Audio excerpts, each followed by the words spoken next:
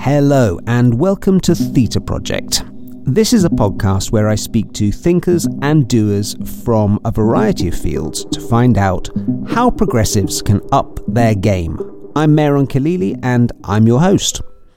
In this episode, I speak to Asteris Masouras. He's a global news curator, something he's been doing for about 10 years now, performing a very valuable function for journalists and activists across the world. I spoke to Asteris at the beginning of December 2019. We started our conversation with a deep dive into what global news curation actually is, and then we discussed a variety of topics from the value of Twitter as an activism platform today, when to call a fascist, and deplatforming and censorship as political weapons. I learned a lot from Asteris and gained a lot from this conversation. He's a really thoughtful guy and he's got a ton of empathy. His Twitter bio, which you can check out at Asteris, says, "Stay human." And I think his very human take on everything really came across in our chat. If you'd like to get in touch, the email address is hello@thetaproject.co, and you can find the show notes at www.thetaproject.co. Okay, let's get to it. I'm Asteris Masouras. I'm an online journalist and occasionally activist, but mostly I'm a global news curator and amplifier. That's been my métier for the past decade or so. Global news curator. I mean, could you take me through the process of how do you curate global news? So you're following specific sources on Twitter and retweeting those sources? Well, the process is it's been evolved enough to have a name now. It's called open source intelligence, or OSINT. You're following public sources and informing up the public with them by filtering and amplifying them. The main issue for that kind of work is how do you know what's happening on the ground if you've not been there? Can you take me through how do you verify sources? I mean, do you have some sort of a policy for making sure that what you're reading on Twitter that people are posting is totally legit?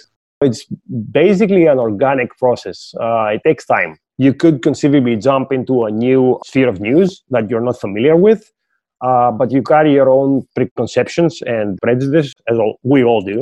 And it takes time to sort of listen to what's going on the ground, preferably to have some sort of empathic connection with the people at large. It sounds like what you're saying is you sort of develop a nose for it. Yeah, you develop a nose for it, but it's also how journalists trust their sources and find people that are credible enough to carry the general sense of what's going on the ground. And at the same time, always filtering out biases.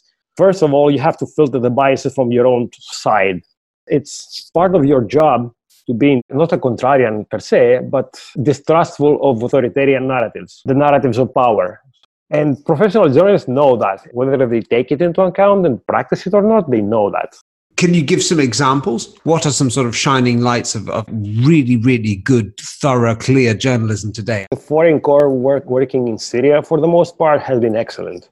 The journalists who repeatedly visited the conflict on the ground and became attached with the people and the region, they're really good journalists for the most part. A lot of them are women, which does play a part.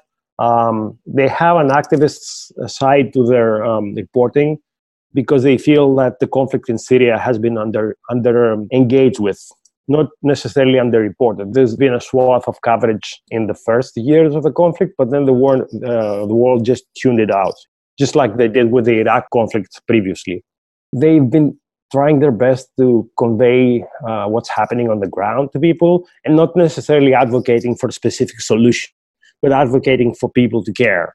If I look at Twitter, for example, there's been quite a shift in Twitter in the last 4 or 5 years. I used to feel that it could be a platform where the kind of things that you're describing could happen, that there could be awareness, that it could help people to care more. Now I just see a lot of very angry people split into tribes and lobbing at each other, and everyone's watching different movies. So from an input point of view, from an influence point of view, it seems to have changed. Do you feel the same, or would you challenge that? I do, but also it's a lazy assumption to make. I berate myself for making that assumption because in the heyday of Twitter, in the early days, like the first 4 years, say 5 years, which coincided with the Arab Spring and the indignant movement and all the wonderful stuff happening around the world. Wonderful things still are happening. People aren't even interested in the main about, for instance, Lebanon. What's happening in Lebanon is a sort of continuation, not necessarily of the Arab Spring, but of the same collective spirit of positive change. And yet the same audiences aren't interested. So there has been a sort of marginalization of the winds of change on Twitter, but they're not out of the picture completely. I mean, that the platform is ideally suited to toxicity and negativity, but the platform is part of the public commons. It's one thing if you decide for yourself, I can't waste the energy to do this anymore here, but if you just capitulate to the toxicity, it doesn't help the public. Point well taken. You just cited Lebanon and what's happened in Lebanon. I mean, before we jump into some of those issues that you just mentioned with regard to extremism and the public commons, I just would like to understand what for you are the recent examples of good work where Twitter has kind of come into its own as an activist tool and has really helped to instigate change. Well, Lebanon is certainly one. It's exemplary because Lebanon has a large English-speaking public sphere. The Lebanese are extremely well versed in online activism and generally representation of public issues. They seem to have evolved the model of both Occupy and the Arab Spring without being explicitly a sort of iteration of either of these things. It's a new thing. They've also iterated another shining example, which was the Sudanese revolution in an even more fraught region of the world. How has the amplification of news from Lebanon, how has that shifted things for the country in the last couple of months? Maybe this is a misconception or naive. But I think the more we're sort of monitoring things and engaging, we can help protect these movements from the crackdowns. The other aspect of engaging from abroad is to put pressure on our own governments to not cooperate with authoritarians and corrupt figures. I think also just being there for these people sort of validates their need not to be alone. It's not a Western thing. You could be from anywhere in the world. People want to feel that their cause is not indifferent to other people. It's a human need. The other side is what you're doing as an intermediary, that you can inject a sense of the public discussions and the evolution of public policy into your domestic audience. To try to push the focus back on the issues that matter rather than every twist and turn of impeachment process or... Yes, exactly. And the political process is in the commons, because the minute you have people starting to peacefully occupy a square, within 2 days, we're going to have vibrant discussions about what is a public space, what is politics, the essence of nationhood, all of these things. These things are basically natural tendencies of the human species. We sit together in the same square and start talking with each other. That's why you see so many of these revolutions starting with reclaiming public space. Imagine being a Lebanese where all the formerly public spaces are owned by private companies. It was a core part of the whole revolution movement to reclaim our spaces and to sort of not just defeat corruption, to take back what is ours. And yet, that's the stories about Lebanon are just nowhere in the media outlets that I'm reading. See, my point exactly. It's really off the radar. And this kind of brings me to the idea of impact. Even though you wouldn't give yourself that activist label in the bulk of the work that you're doing, still it's change that you want to see, isn't it? Of course. And therefore, it kind of comes back to me to how do you know when your work is making a difference? Have you got any examples of where you could map, we did this, and thanks to that, this happened on the ground? Like the earliest examples would be, for instance, here in Thessaloniki, local bloggers mostly stopped the municipality from disastrous development projects, at least 2 of them. And we had several victories in the European Parliament over digital rights. But I think the biggest sort of impact was the intertwining of activist journalism and the citizenry during the indignant anti-austerity movement. So that was in 2011, and we're 8.5 years on now. Why do you think there hasn't been more of a kind of systemic shift that would facilitate more impact coming from this type of work? Because that's how humanity operates. It's immediately obvious in the environmental side of things. You're at the point where a 16-year-old school student is going on strikes, influencing people around the world, and even being hosted by the UN, because Secretary General Gutierrez is very much on board with Greta Thunberg's protest. But although the world is aware, and the world is sort of espousing the viewpoints of the activists, there's no shift in practices. And we have seen that for like decades. And now we're at the brink of irreversible change to the ecosystem. I mean, the planet is fine. The people are fucked. But there is still no traction, no change. So why? It has to do with humans. Like, humanity is embroiled into this day-to-day struggle, and it's incapable maybe of taking larger action, even to safeguard its own existence. I'm not an expert on the climate topic at all, but what I see as an observer is the same issues communicated in the same alarming way, and the link to the broader quality of life narrative, like traffic jams, congestion, mobility, pollution, even economic competitiveness, these kinds of things. That link is so rarely made. It always feels like something that's far away, both in terms of time and in terms of distance. I know where you're coming from, and I don't necessarily disagree with you. And I'm also critical of NGOs that have the whales in the room. It's also a larger problem with human mentalities that has to be changed through education, and social education is what we're doing.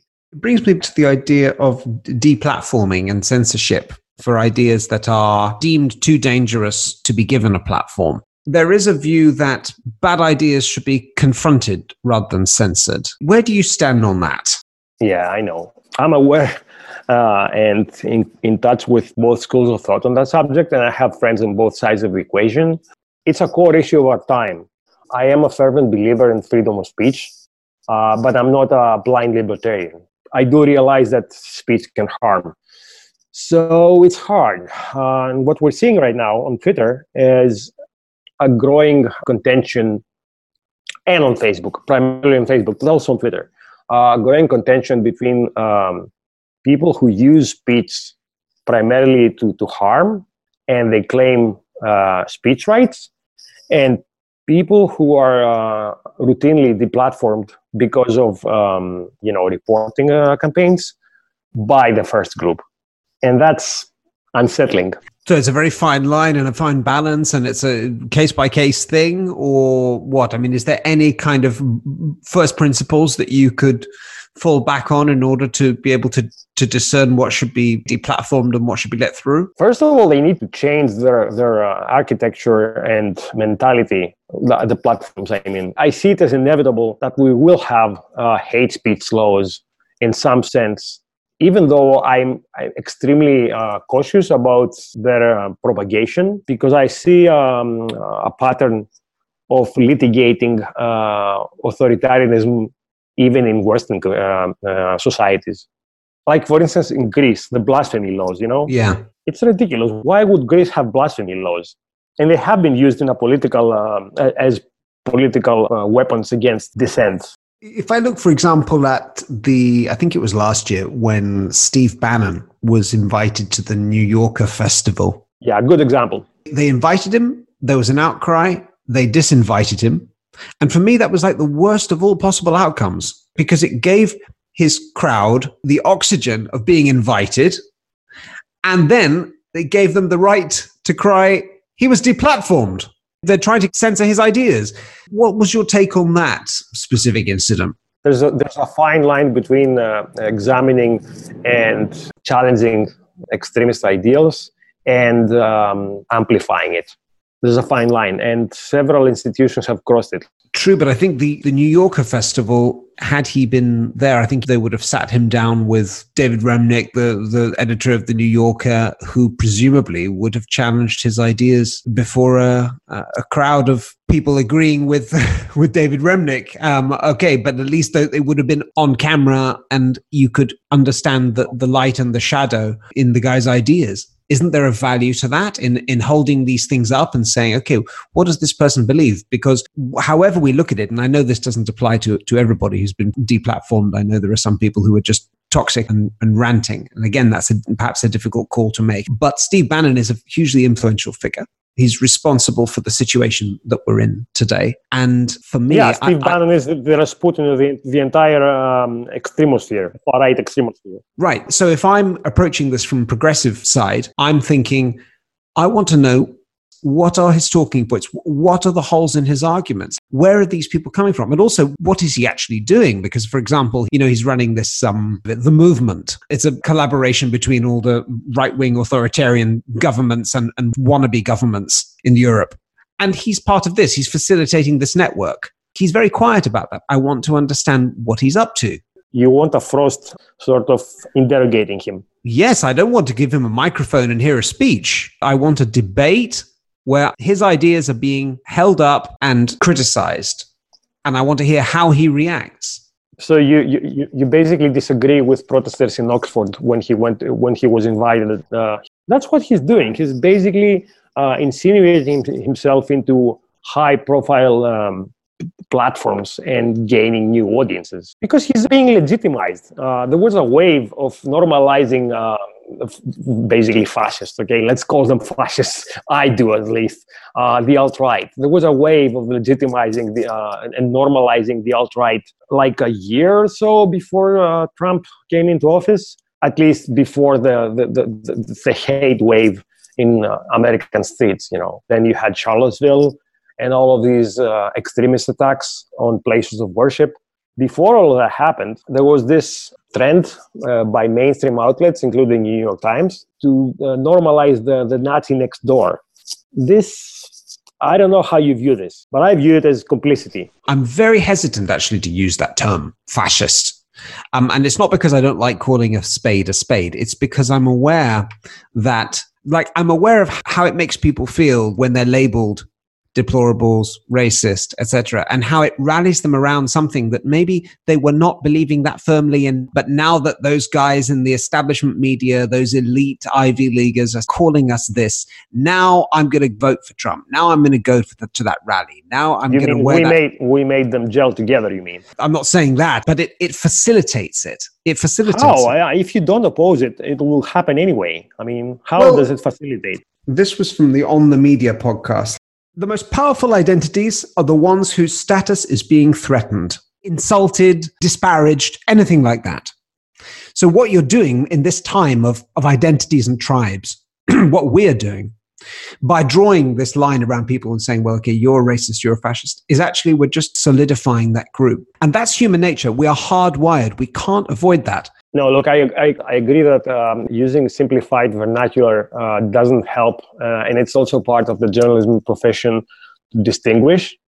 I insisted, on my own outlet, I insisted that if some grouping was demonstrably espousing a set of values, that they would be called with that sort of name. For instance, the Golden Dawn group. The Golden Dawn group is Nazi. It walks like a Nazi, it talks like a Nazi, and it beats people up like a Nazi. It doesn't matter if they deny it, they're a Nazi group. I'm not saying that all the groups in that sort of ecosphere are Nazi. Some of them are white supremacists, some of them are nationalists, some of them are ultra-nationalists, but at the very least, most of these groups are white supremacists. And that by itself means an existential hatred of other races. Right, but take Golden Dawn, okay, what you just mentioned. The majority of the support that these people have is just from everyday people who are confused, uneducated perhaps, and weak, feeling loss of dignity, all these kinds of things. I'm not sympathizing with their choice to support Golden Dawn. No, I understand, but they're good Germans, nevertheless. But the problem is that when we say Golden Dawn supporters are fascist or Golden Dawn are neo-Nazi, are we only talking about the people that are bashing immigrants and wrecking market stalls? Yeah, okay. There is a room for distinction there. I'm not saying necessarily that all of the sympathizers are Nazis, but you know how they're being put on trial for being a criminal organization? Yeah. They're not like put on trial for criminal acts by specific people. It's an organization. There is something called a criminal organization, in which being a part of means that at the very least you're being an accomplice to criminal acts by others. So it doesn't necessarily mean that I would like to see everyone who theoretically or vocally supported them or voted for them. Voting is an especially touchy subject. I don't want to see anyone, persecuted for what they voted. Okay. But, and there's a but here, if these people, their supporters, are actually engaging in the sort of public activities that are helping them commit crimes against other people, the vulnerable for the most part, then they're complicit. But then would they warrant the label Nazi or fascist in your mind? My view is that the core group and the people who participated in the pogroms are Nazis, and they know it.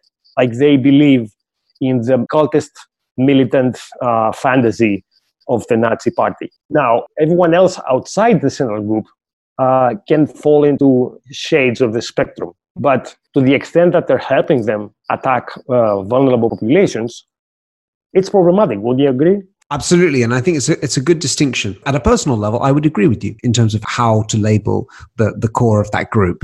But for the purpose of the debate and for the purpose of activism, these are generally kind of unhelpful terms because they're always used as a negative. When I hear labels like fascist, but also populist, for example, in mainstream discourse, doesn't mean anything. Exactly. I mean, populist. It's basically what the establishment calls you when it doesn't like what you're saying. So how is it useful? I mean, there's this guy Cass Mudd. I don't know if you've read his work. I know of him, and seems to write the same article all the time and just changes the words. It's all about how this is populist and that government is populist and that person is populist. It's so meaningless. It's not good for the debate. And I'm not legitimizing the actions of any of the people that they are labeling populist. I'm just saying, let's retire the term because no one's going to think a populist is ever a good thing. Here is where I disagree with everyone. I disagree with the strict centrist liberals like Mudd, how you call him, on using the term populist. I disagree with the leftists and the anarchists in the generalized use of the term fascist, because it's sort of, as you say, it engages people negatively and makes them own up the label. Like, for instance, the villages that marched to the refugee relocation camps, around Greece this last month, were they all fascists? I don't know. I'm just saying that they are racist, obviously, to my mind. Racism is inherent in every human. To some extent, you have to fight it all the time. Nobody is non-racist. Everyone is has a sort of racist tendency in themselves, because racism basically springs from the need to classify things easily so you can reflexively react. It's an animistic impulse, racism. If you start getting to know people for who they are, you can't treat them anymore as part of a generic group that you despise or suspect. You treat them as human beings, individuals. So in order for us not to be racist, we would have to be on a first name basis with every human on earth. So that's my sort of idea. So you just push back racism in your own self all the time, assuming that you want to. But I wouldn't, and I don't like, as you don't, to characterize all these people protesting the refugee relocations as fascist. I wouldn't do that, and I don't do that. Particularly reserving this term for people who have a political platform, to exploit these people. I think you take a lot more care than the average person, and I think it's very good, because words are all we have, especially online.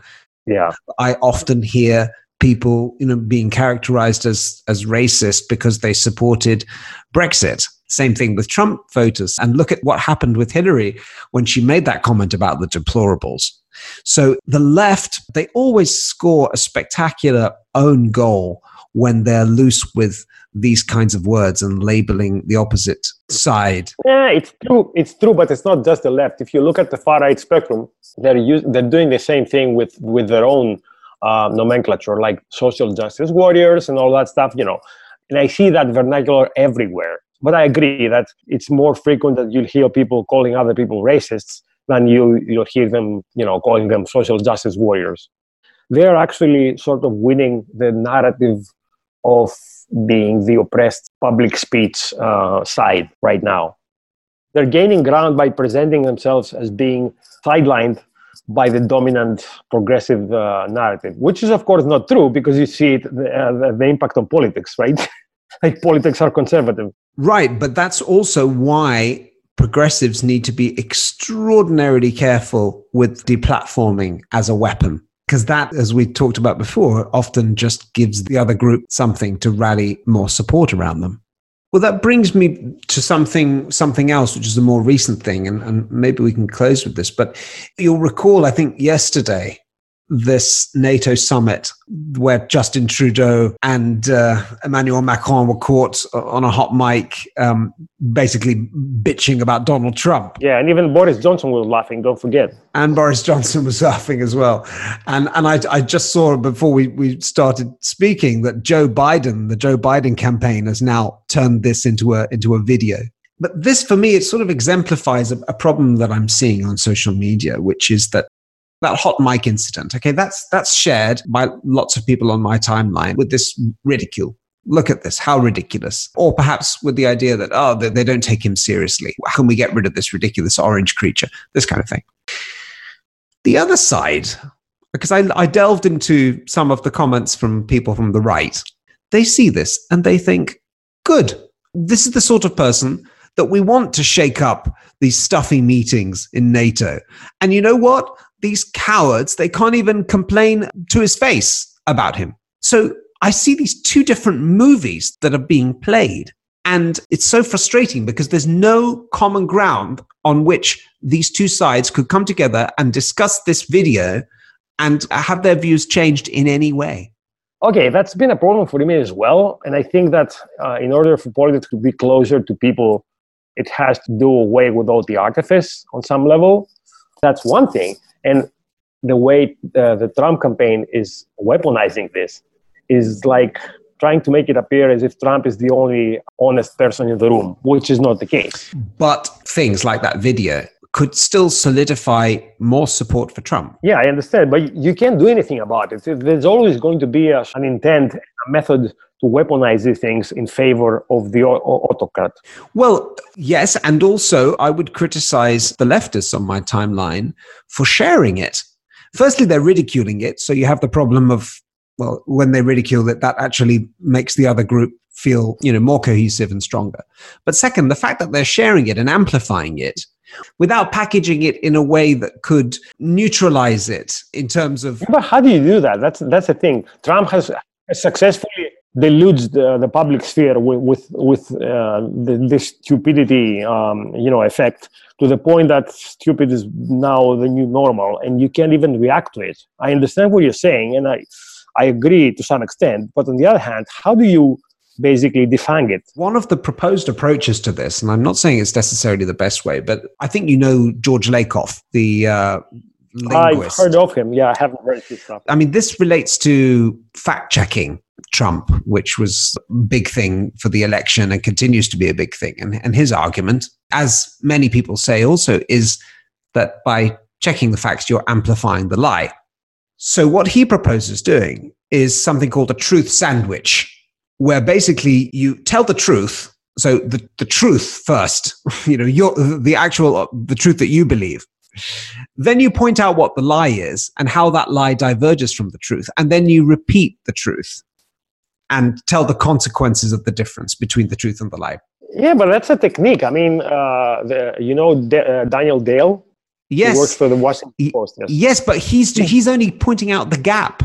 That's the problem. But that's a technique. I mean, what Daniel Dale is doing is a service to every other journalist not having the time to do that stuff on their own, You're right. And he's providing fantastic raw data, I think, for that. But in terms of communication and the type of communication that doesn't help Trump advance his own agenda, it needs more than that. It needs to take that kind of content from someone like Daniel Dale and package it in a way which the other side cannot use. I don't think that's doable. I mean, it's impossible to inoculate your message from being repackaged, because it's in the nature of a message. I mean, you've seen that in oppo campaigns in politics, right? Everything you say can and will be used against you by the other side, right? What you're proposing is basically tactics of reusing, the core elements to better get audiences to understand them. But I think that you have to start with the audiences. Audiences tend to tune out whatever is not in their immediate interest. They tend to act as tribes, like coalesce around authority figures. You have to go door to door, mouth to ear. I mean, talk to your own people. Like, we have overlooked this, right? On Facebook, you see this debate, which is not even a debate. People are just throwing arguments and characterizations at each other. They're not talking to each other. I completely agree, and work needs to be done at all levels of the stack, if you like. But this is something which could be implemented. For example, I'm not saying it's the best way. I'm just saying it's one way that I've read about, which hasn't gained any traction. And he's been saying this for a couple of years. He's railing against the fact that Trump is able to manipulate the media largely because of this dynamic. That's why I'm so inspired by the work that's being done by public movements when they're out of the street, commonly called revolutions nowadays. They're not revolutions in the way that people knew them in the past. They're not like killing people or anything. They're just revolutions against the normative politics, which are basically corrosive. So it's mostly about getting people on the street and across each other and talking to each other. I've seen that work, like in the indignant protests. It was amazing, like people sat across each other and listened to each other from different political, regiments. And in 2011. Yeah, 13 and 11 and all that time. And it worked. And it's still working now in Lebanon and in Sudan. And I mean, that's why I believe on the streets, In Egypt, one of the things that made an impression on me was the young revolutionaries, which were obviously, for the most part, internet savvy and westernized, and they went to their folks at home and explained to them why Mubarak had to go. And I'm not being a Luddite now. You know me, right? I spend all my time on Twitter. First, you have to have people coexist in the square. Like, this is amazing in Lebanon. You know what their main slogan is? All means all. All of them must fall, the entire system. And I can't even begin to grasp how they managed to put together an anti-sectarian political movement, because that's what it is. There are people from all sects of politics coexisting and being revolutionaries first in the current timeline.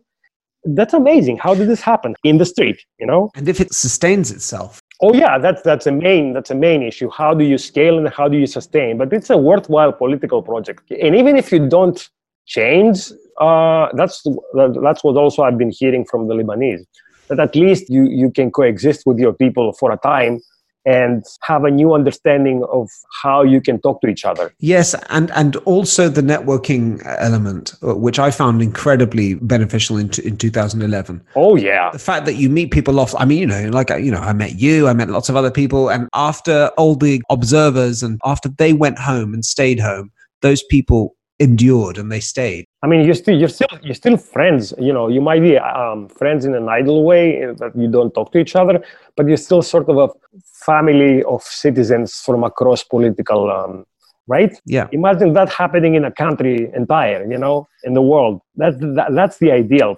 How do we escalate the potential of this kind of coexistence and engagement and communication and participation? And, you're right. As long as we keep obsessing about political figures, I mean, that's what I'm saying to my mother. My mother comes from another age. And she's like, we need politicians. No, I'm saying, like, we need people, Like, you can't expect a strongman to come and fix these things for you. The body politic, the citizens will fix it. Well, that's a nice note to come to a close. I wondered if you could recommend 2 or 3 books related to the kinds of topics that we're discussing. You're going to laugh, but one of them is about the open source movement. Fine. Bring It's it Open on. Sources 2.0. It's a series of essays about the practices and mentalities behind the open source movement and how it germinated across the technology sphere. It doesn't go into politics per se, but it's interesting. Open Sources 2.0. Dan Gilmour's first book about citizen journalists was also very formative in the sense that I was aware of what he was describing, because I was doing it, but I hadn't exactly realized how it ties to the need of local communities to be informed. Is that We the Media? Yeah, We the Media. Yeah, exactly. And I don't have a third book, but there's tons of science fiction dealing with those issues. Exactly. I mean, science fiction was my political playground, starting with Ursula Le Guin's, whose entire work is focused on politics within the community, activism, and all that stuff. But that's been really great. Thanks a lot. I've really expanded my mind talking to you. And great. Thanks for your time. Thank you for the opportunity. That was an episode of Theta Project, and I was speaking to Asteris Masouras. If you'd like to get in touch, the email address is hello@thetaproject.co, and the show notes are available at www.thetaproject.co. See you next time.